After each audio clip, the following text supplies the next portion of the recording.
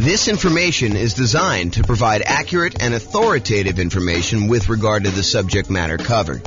It is offered with the understanding that the presenters are not engaged in rendering legal, accounting, or other professional services. If legal advice or other expert advice is required, the services of a competent professional should be sought. Welcome to the Modesto Real Estate Investing and Real Estate Financial Planning Podcast. Learn all about investing in real estate in Modesto, California, with a combination of real estate financial planning and modeling with numbers specific to Modesto, plus syndicated, more generalized recordings of live and pre-recorded real estate investing classes. Not all of them specific to Modesto. Be sure to stay tuned after the podcast for a message from our sponsors.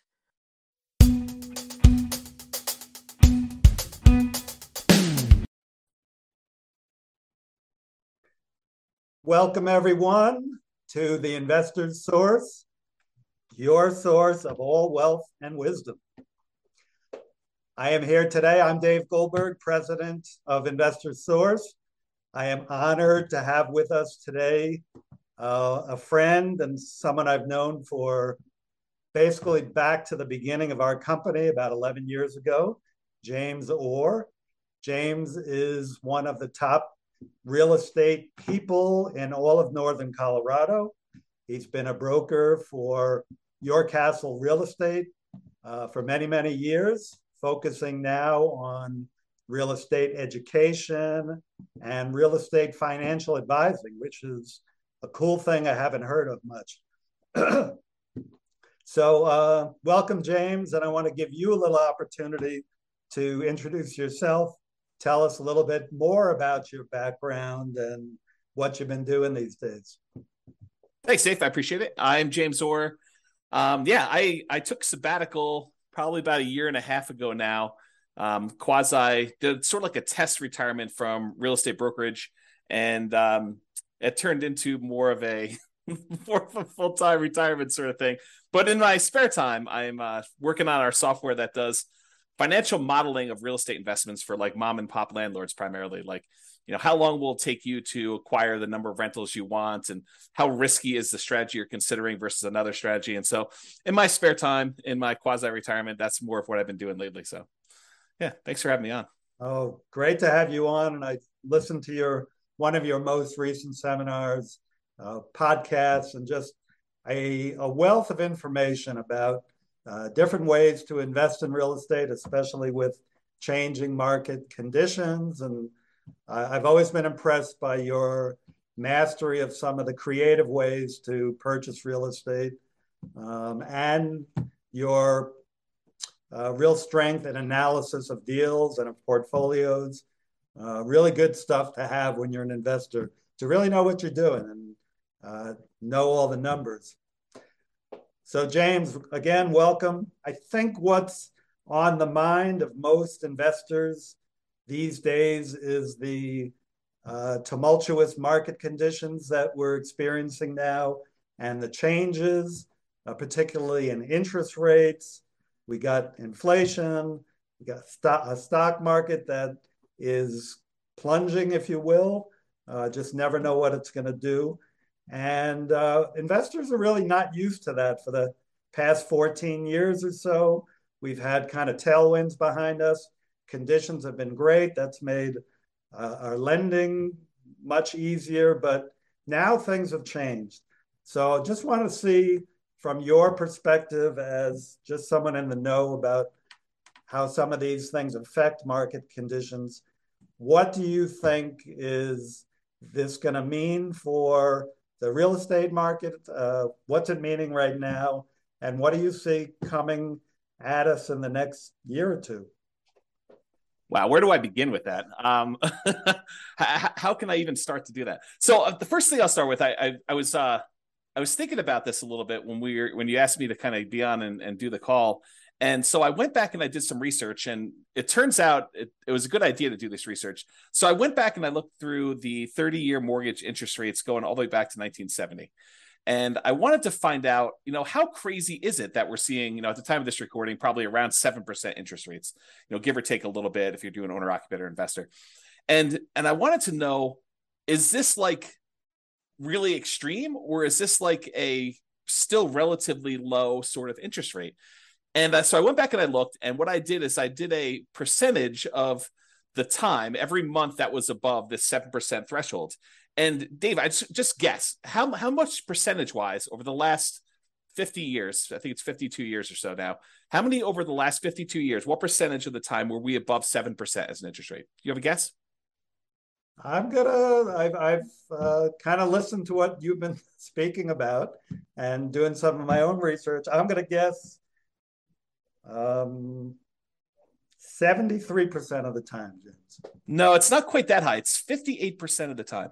Wow. Which is still, I think, a lot higher than most folks would imagine. They think, oh my gosh, we've been seeing 2%, 3%, 4%, 5% for the last, as you said, 14 years or so. I don't know if it's been quite that long. I think when I looked at my numbers, I guess it is 14 years. 2004, I think, is the last time approximately when we were at 7%. Of course, I'm doing this without charts in front of me. I should have had those up. But if you think about that, the last time we were at 7% was like 2004 or so.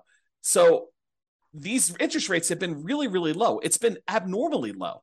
And so we've been having this, I don't know, almost like opposite of a perfect storm, a perfectly beautiful day, where property prices have been going up, rents have been going up, interest rates have been going down. So even though property prices were going up, interest rates were going down, which meant for a while, properties were still on sale, even though the prices were higher than they were before. If you kind of think about what your monthly payment would be when you're buying the property, it's actually less than if you had bought the property the year before, right, which is crazy to think about.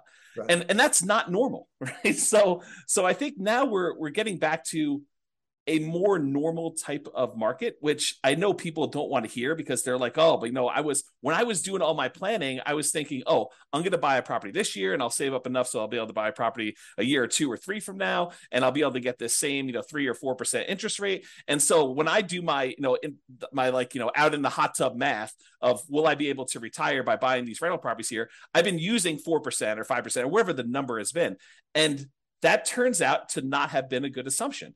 And I think right now we're seeing a market where demand is still really strong. The number of properties for sale is down, so we're seeing like a lowering of inventory. But there's enough demand in the market where we're still having buyers. It's not like it's gone away. And I think maybe the Fed will continue to raise rates in order to get this inflation out of control, under control. But it hasn't stopped everything completely. It's definitely slowed it down. It's not like it was. But the last, at least from the pandemic, and even before then, that is not normal. Like if you're trying to look at year-over-year numbers, a year-over-year comparison of, how much inventory we had compared to a year ago, a year ago from now, or what interest rates were or anything like that, you should just throw all that away, because you're looking at all-time extremes on many fronts. All-time extremes for days on market, all-time extremes for low interest rates.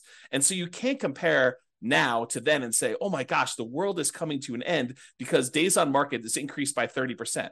Well, it increased by 30% from like 25 days, which 25 days is crazy. I mean, a more normal market is like, I don't know, 3 months to 6 months for a property to sell. So 90 days to 180 days. Right. So to think that, going from 25 days, now it's increased to, I'm looking at a chart. I happen to have this one up because it's just down there. I'm looking at this. We're probably at around 60 days or so for that. So even if it's doubled, that's still lower than normal. It's lower than what a typical market would say. So what was the question again, Dave? I'm like off on these tangents here, but I want to make sure I answer your question directly.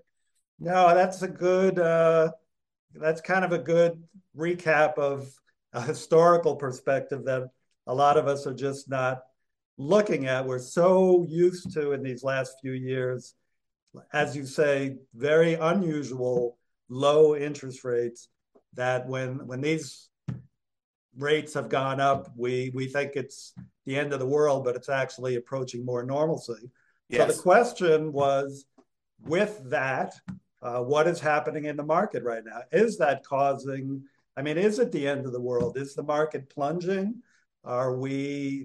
Is real estate, we'll get into this later, but should we all be abandoning our portfolios now and saying this is not going to work anymore? What do you think in the market? I don't think it's the end of the world. What I'm seeing in the market is inventory is down. It's so the number of new listings is down, but we're not selling as many as quickly as we were before. So the inventory is actually increasing. And by the way, I think this is localized. So I'm talking primarily about Northern Colorado, although I think it does apply to a lot of other markets as well. But we're seeing overall fewer sellers wanting to sell. And I think that trend is going to continue. And here's why I think that trend is going to continue. If you think about all the sellers that bought properties and they locked in these ridiculously low, in retrospect, interest rates, I think the last interest rate I got was like 2.25 on a 30-year loan, which is insanely low. Now, the chance of me going out there and selling that property and losing my 2.25% interest rate is almost zero. It would take some type of extreme motivation for me to want to get rid of that interest rate, because it's almost like free money, right? If inflation is normally, I don't know, 2 to 3%, and your interest rate is 2.25, your actual interest rate is lower than what inflation is. So that's just crazy to think about. So you have all these folks that got, 2, 3, 4% interest rates, and now interest rates are at 7. So there's a significant financial penalty, a disincentive for them to go out and sell their property, go buy one that's presumably more expensive at a higher interest rate and take a double hit on that.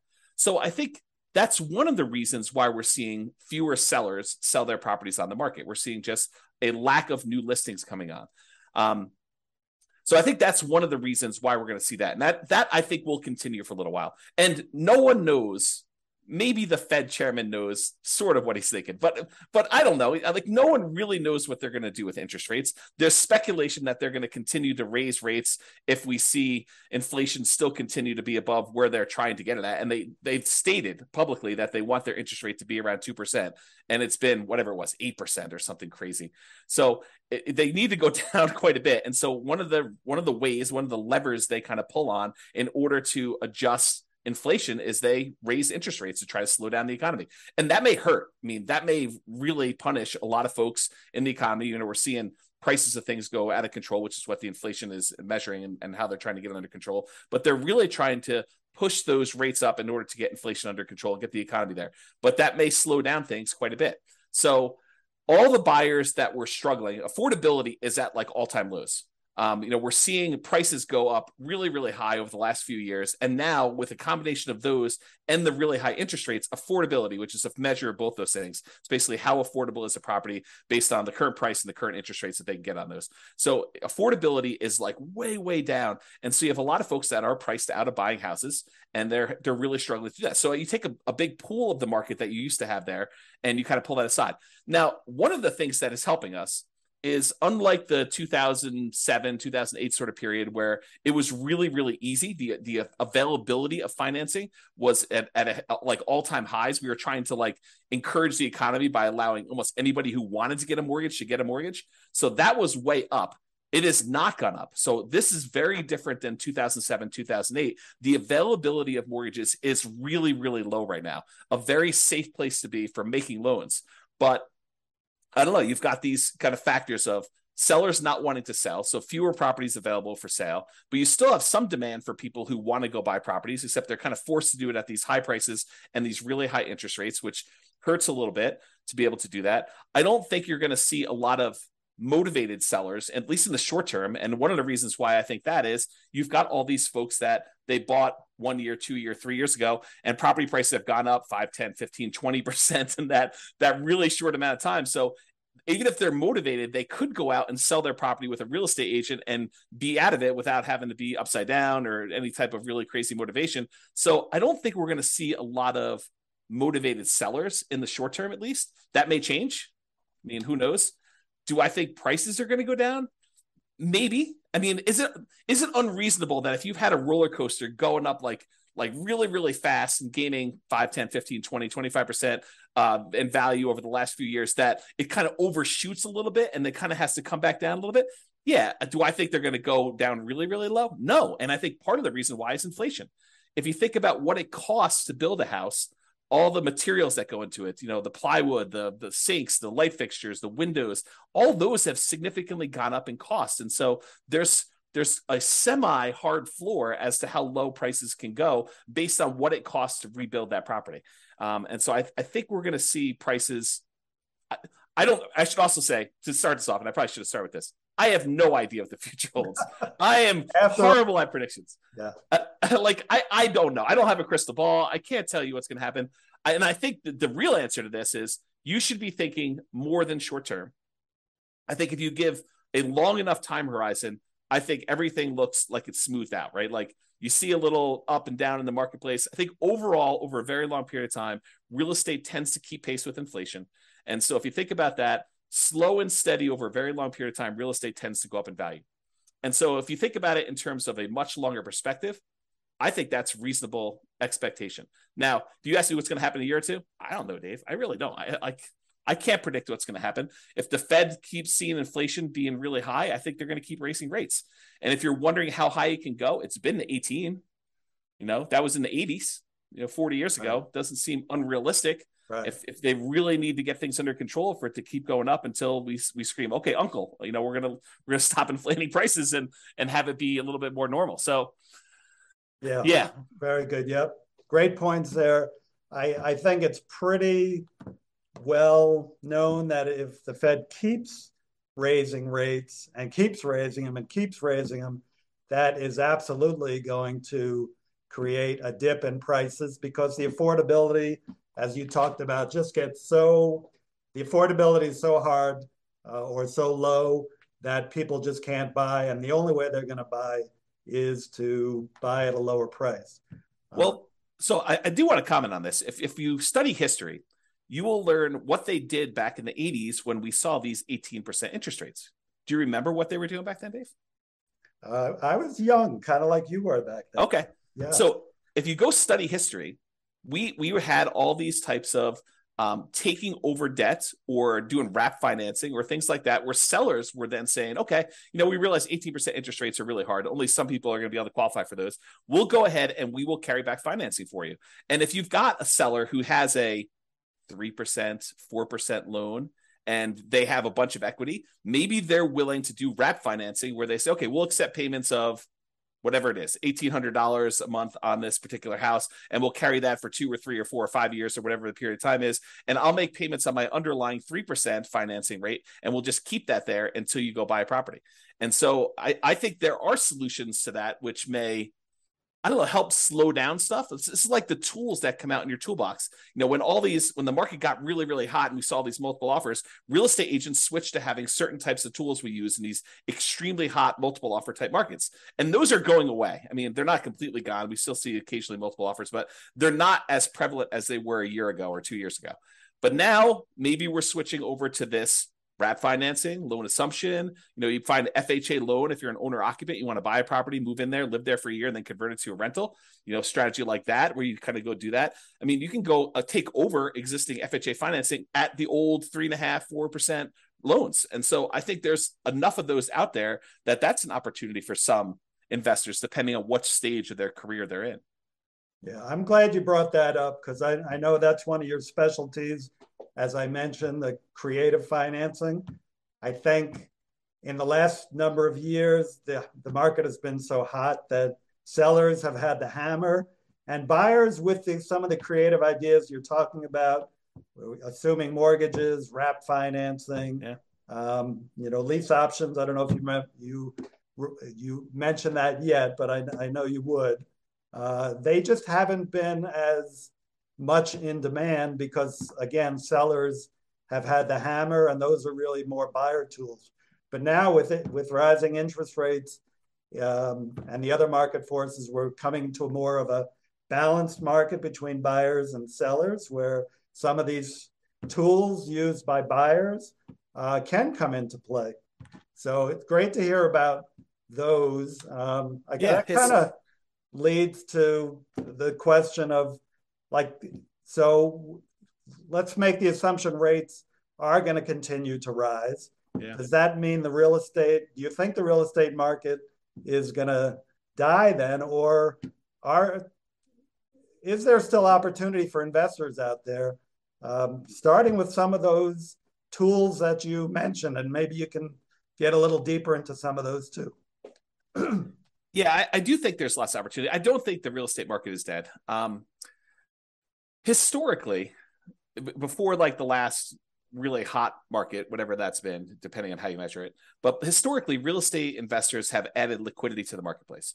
So if you think about a seller that has had a hard time selling, it's typically the real estate investor that comes in, solves whatever problem that particular seller is facing, whether it's the property needs repairs before they can actually sell it retail and get a loan from a traditional retail buyer, or they need to sell very, very quickly, and so there's not enough time for them to do it. But like all the problems the seller has typically had, historically, what a real estate investor has done is they've come in and they've added liquidity to the marketplace and solutions to those particular problems. So we've had a period of time where almost any property that a seller wanted to sell, whether it needed work or they needed to sell quickly, they could put it on the market and have 10 offers within, 30 days, and so there's been less of a need for a real estate investor to come in when sellers had other solutions. And I think we're heading back to a period where some sellers, not all, but a increasing percentage of sellers, and it's a relatively small percentage, but an increasing small percentage of sellers are going to need those solutions again. And now the other thing that's kind of interesting is we as individual mom and pop, real estate investors are not the only people in this space anymore. There are large companies that are doing these iBuyer programs where they'll come in and they're advertising very heavily, and they'll come in and they'll buy a property and they'll immediately put it on the market and resell it or something like that. But I do think that there is room for mom and pops to come in and offer niche solutions, especially in markets where these iBuyer type companies are not in.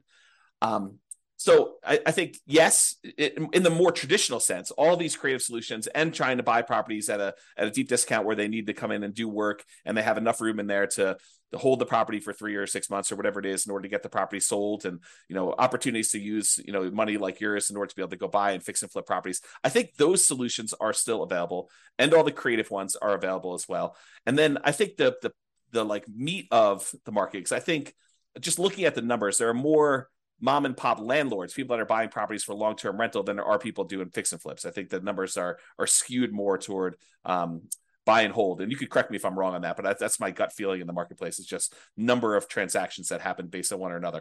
So the question that becomes, are mom and pop landlords, people that are buying properties to rent out, are they have an opportunity in our upcoming market if interest rates stay where they are? And I think yes, but there's a whole bunch of caveats to that. Number one is you have to look at the investment more than just cash flow. There's a school of thought, there's a large group of people out there that believe that cash flow is everything, and that you don't buy a property unless it has cash flow. And that's the only reason you buy a rental property.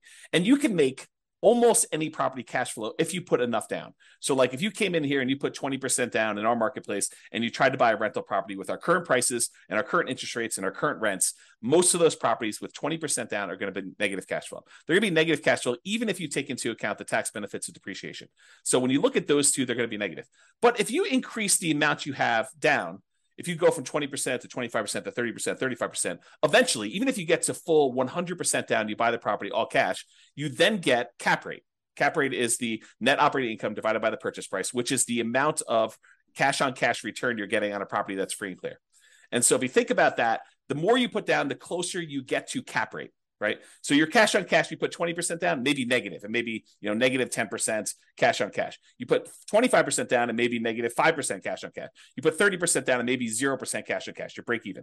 Put more than that down. Now it's sort of like, whatever it is, 2% cash on cash. Eventually, if you put 100% down, it gets to what cap rate is. And cap rate on a property might be, 4, 5, 6, 7, 8, 9%, depending on what market and what type of property you buy, somewhere in that ballpark. So I think you need to look at the overall return you're seeing on that investment. And that would include a speculative guess as to how much appreciation you might get. I think you need to look at that and say, my best guess is over the long term, I'll see about 3% a year on a property, just kind of guessing there. You have to look at what amount you're paying down on the loan if you got financing. So your debt pay down portion of it, that tax benefit of depreciation, and the cash flow you're seeing on the property. And if you add all four of those together, and technically you're supposed to include the return you're getting on the reserves you set aside for owning a rental property. I should punish myself, slap myself for not saying that. But really, it's those five. It's the four from real estate and then the reserve money you got there. But if you add up all those and to say, okay, I'm getting, let's say it's 0% cash on cash, maybe 3% from my depreciation amount, maybe 3% times 5 because it's leverage on the appreciation, so that's 15, and then maybe your debt pay down. I know if you put 20% down on a property, the return you get on that 20% down payments over the course of the life of the loan is about 5.51% per year. If you put 5% down, you do like a nomad property, it's 10.51%, but that's a different discussion. But if you look at all those together, you're probably looking at, around 20% overall return, even though your cash flow might be negative. Well, if you think about that, Dave, how bad is a 20% return on investment? James, that's still a good return in anybody's book. Yeah. And so I think that's the thing you need to look at. You just say, okay, look, cash flow is ugly. And I definitely need to set aside the money for that negative cash flow. If I'm going to buy a property and it's going to be negative, you have to say, okay, I need this amount for down payment. And let me go ahead and set aside a year or 2 or 3 of negative cash flow up front just to be prudent about this and kind of hold that. But then I think over time, rents tend to kind of creep up with inflation a little bit. And so eventually your negative cash flow will go down. And maybe a year, 2, 3, 4, 5 years from now, you'll have break-even cash flow or positive cash flow, and then the investment characteristics look different. But even during that time when you have negative cash flow, the overall return is probably pushing 20%. And you have to run the numbers to find out what this means. But then you got to decide, okay, I've got this 20% down, 20% return type of investment I can make if I buy these rental properties. What else is out there that I can invest in? Well, I could do stocks, I could do crypto, I could invest in your fund, I could do all these different things in order to get a return on my money. Of those, and the risk measure of those, because each one has its own different risk characteristics. Investing in stocks is very different. Investing in bonds versus savings versus CDs versus your fund versus real estate. All of those have different just risk characteristics. And so you say, for the amount of risk I'm willing to take and the return I'm willing to get, which one of these makes sense? And I think for a lot of folks, real estate still makes really good sense to do over the long term. If you tell me I'm buying it and I'm getting out in 6 months, I don't know. I mean, unless you're going in there and adding value by doing some type of fix and flip, or you're adding some type of value to the property. If you're just doing it to speculate in the market, probably not, especially since the cost to get, especially out of the investment, tend to be pretty significant in real estate compared to other investments. But I think you look at that and you think, where else can I get this return? And is that a worthwhile risk to return kind of trade-off for me to make? And I think for a lot of folks, it is acceptable. Awesome. Of course, my fund is number one, but real estate is a close second. Actually, I've invested in both and done very well in both. Just want, I think just to kind of summarize what you said, and you gave us some great information there. It's just, it might be a tough time now to buying is a little bit, you're going to pay a little bit more, your cash flow may not be even positive in properties you're going to pick up. But historically, and as you said, historically, we're really not that much higher now with rates than we have been in the past. The greatest builder of wealth has always been real estate and should continue to be. You still got to buy very intelligently and hold for the long term, but real estate can still be a great investment over time. Dave, I want to add one more thing to this discussion if we can. So I did a podcast episode. It's probably like 2 weeks ago now. And one of the questions that came up was, with interest rates at 7% and having this negative cash flow with a reasonable 20% or so down payment, is it better for me to go ahead and save up money to buy properties free and clear, where I get rid of the kind of like the interest rate component of this, where I have negative cash flow, or it's ugly to have this negative cash flow on a property? And so I went and I did some analysis, and for just this one kind of sample case, it's a reasonable person saving 15% of their income. I figured out how long it would take them if they saved up 20% down. I did 15%, 20%, and 25% down. But for the 20% down number, I had them save up 20% down, buy a rental property, save up another 20% down, buy another rental property. And I figured out how long it would take them to be financially independent. Then I had the same exact person saving the same exact amount of money, buying the same exact property, but instead of putting 20% down, they saved up until they had to buy the property free and clear, where they didn't have any mortgage on it at all. And so the question I have for you is, how much longer did it take the person who is saving up to buy properties free and clear to be financially independent as the person who is putting 20% down and buying leverage rentals? What do you think the difference in time it took was? I'm going to guess 1 year, James. Oh, so you must have seen my presentation. I did. It's so surprising to people when I tell them. I was blown away by that. Right. It's so I'll say it out loud so that everyone can be very clear of what we just said. The person who saved up 20% down, bought a rental property, then waited until they had another 20% down, bought their next rental property, and they kept buying those rental properties as quickly as they could until they got up to 10 rentals. And then how long did it take them to get to the point where they had enough money coming in to be financially independent versus the person who saved up and bought the property free and clear with no loan at all. And it took them like 20 something years to buy their first property to be free and clear. And then the next one was much, much faster because they had a lot of extra savings from that one rental property. But it only took them 1 year more to be financially independent than somebody who is buying the rental properties and buying them with 20% down. And I think that blows people's minds. So if somebody is out there thinking, it's really hard for me to pull the trigger in this market, just save money. Invest in something else, invest in your fund or invest in stocks or whatever makes sense for you in the meantime, while you're waiting to save up your money. And then when you're ready to buy a rental, whether that's buying a property that's free and clear or buying a property with 50% down where now it does cash flow, or 30% down, or whatever the numbers make sense. But don't stress out. It's not that much longer for you to be financially independent if you take your time and you save up and you buy these properties free and clear. And the risk dynamics of a free and clear portfolio, very different than the risk dynamics of someone putting 5% down or 20% down or 25% down and buying rental properties. So a lot of good points there for people think highly leveraging is the way to go. And I'm not going to poo-poo that because I did that, but I've also done the strategy of buying and paying down properties and having them free and clear. And that for me and other investors I know has worked really well, getting properties paid off. Yeah.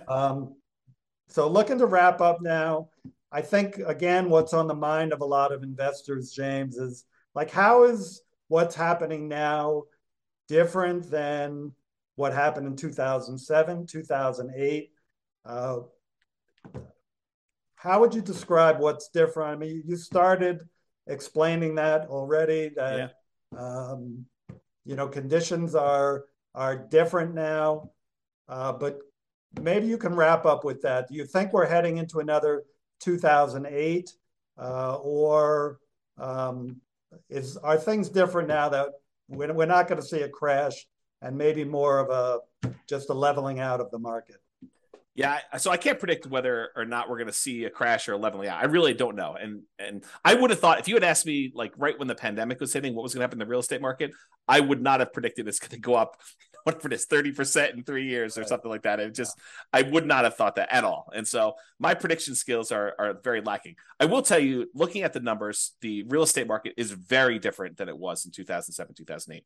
So the number one thing I can think of off the top of my head is the availability of credit to people with questionable credit scores is very different. Like, we were giving loans to almost anybody who wanted a loan at that point. And we were giving a lot of them, nothing down or, 3%, 5% down loans to people that probably shouldn't have been getting loans at all. And then on the back end of this, we were basically packaging those up, calling them A+ type of loan products and selling them, securitizing them on the market, which was another issue altogether, because then we had all those fail and it kind of compounded. Derivatives and things like that. Yeah. And so I think that's very different than we saw before. I don't remember seeing us have this massive of a run up leading into 2007, 2008. And we have here. So a lot of the folks that bought a property, even 2 or 3 years ago, they've got a huge cushion of equity. In fact, if you look at how much equity we have now in our properties as a whole, like this, the whole country, I think we're at all-time highs. I think the amount of equity we have sitting in our properties right now is at all-time highs, which was not how we were in 2007, 2008. And so the question then becomes, well, how does, having our credit criteria, the availability of credit to people, be really, really low and have really good underwriting standards for those that are trying to get loans. So that's a much safer position than we were, that many years ago. And the fact that a lot of people that were motivated to sell before, that, if they needed to sell, they probably could still sell and actually break even or come out of it with a little bit of profit in it, that they'd still have this or be able to borrow against it if they need to kind of hold on to some stuff. Having that be different, what impact does that have moving forward, even if rates get much higher than they were in this kind of like pre-2007, 2008 period? And I think that that's going to make a big difference. I don't know if it's going to save us from whatever might happen. I mean, because I'm sure we could screw it up if we wanted to, right? There are things the Fed could do. There are things that we could do as a group to kind of make this go ugly. But I think overall, it's very different than it was in 2007, 2008. And my best guess is that even if we do see a softening or slowing down of appreciation rates or giving a little bit back, I don't think we're going to see a massive kind of decline in the market like we did then. But who knows? I really don't. Thank you. Yeah, just to add to that, from a lender point of view, as you said, the availability of credit is not as great. The underwriting standards, there are no doc loans. Maybe some are doing those, but those are not really part of the picture anymore. You've still got a housing shortage right now that really began back in 08 when people stopped building, and they've never really caught up. And you have, like in areas like Colorado, still high desirability, which is going to keep people coming and propping up those prices. And, as you said, people who have low interest rate mortgages and they're looking to sell, they're not going to drop their price too much and go into a higher rate mortgage for what they're going to potentially buy if they've got this 2 or 3% mortgage on a house that they're in right now. They'll probably drop a little bit, but be reluctant just to dump something and then get into a much higher interest rate mortgage. So great points, James. Hey, thank you so much for enlightening us. Just a takeaway is that it feels like even though things are changing in the market and it might be softening, don't seem to be heading for a major crash, but you never know what's going to come down the pike. We got to just be smart investors and keep being really vigilant about what we're investing in. So yeah, the one tip for people that are moving forward from here is when you look at charts, try to look more than just the last 3 or 4 or 5 years. So when someone shows you that, we're up, foreclosures are up, 130%. Yeah, they're up 130% from almost zero. So you need to go look back at historical data over 10, 15, 20, even longer years if you can, just to find out what is more normal and are we moving toward a more normal type of market. Well said. Thank you very much, James. And we'll be in close touch. And thank you all. Thank you. Have a great one. Bye-bye.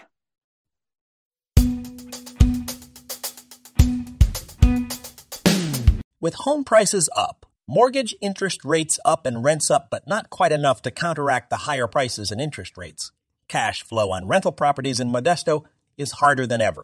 Book a call with the Real Estate Financial Planner to apply our proprietary 88 strategies to improve cash flow on your rentals.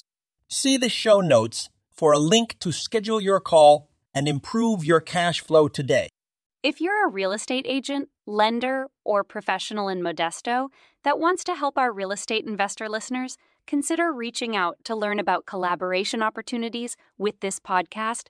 We'd love to add more value to our listeners by having you assist our investors buy, sell, and finance their real estate investments. See the show notes to schedule a call to discuss collaboration opportunities.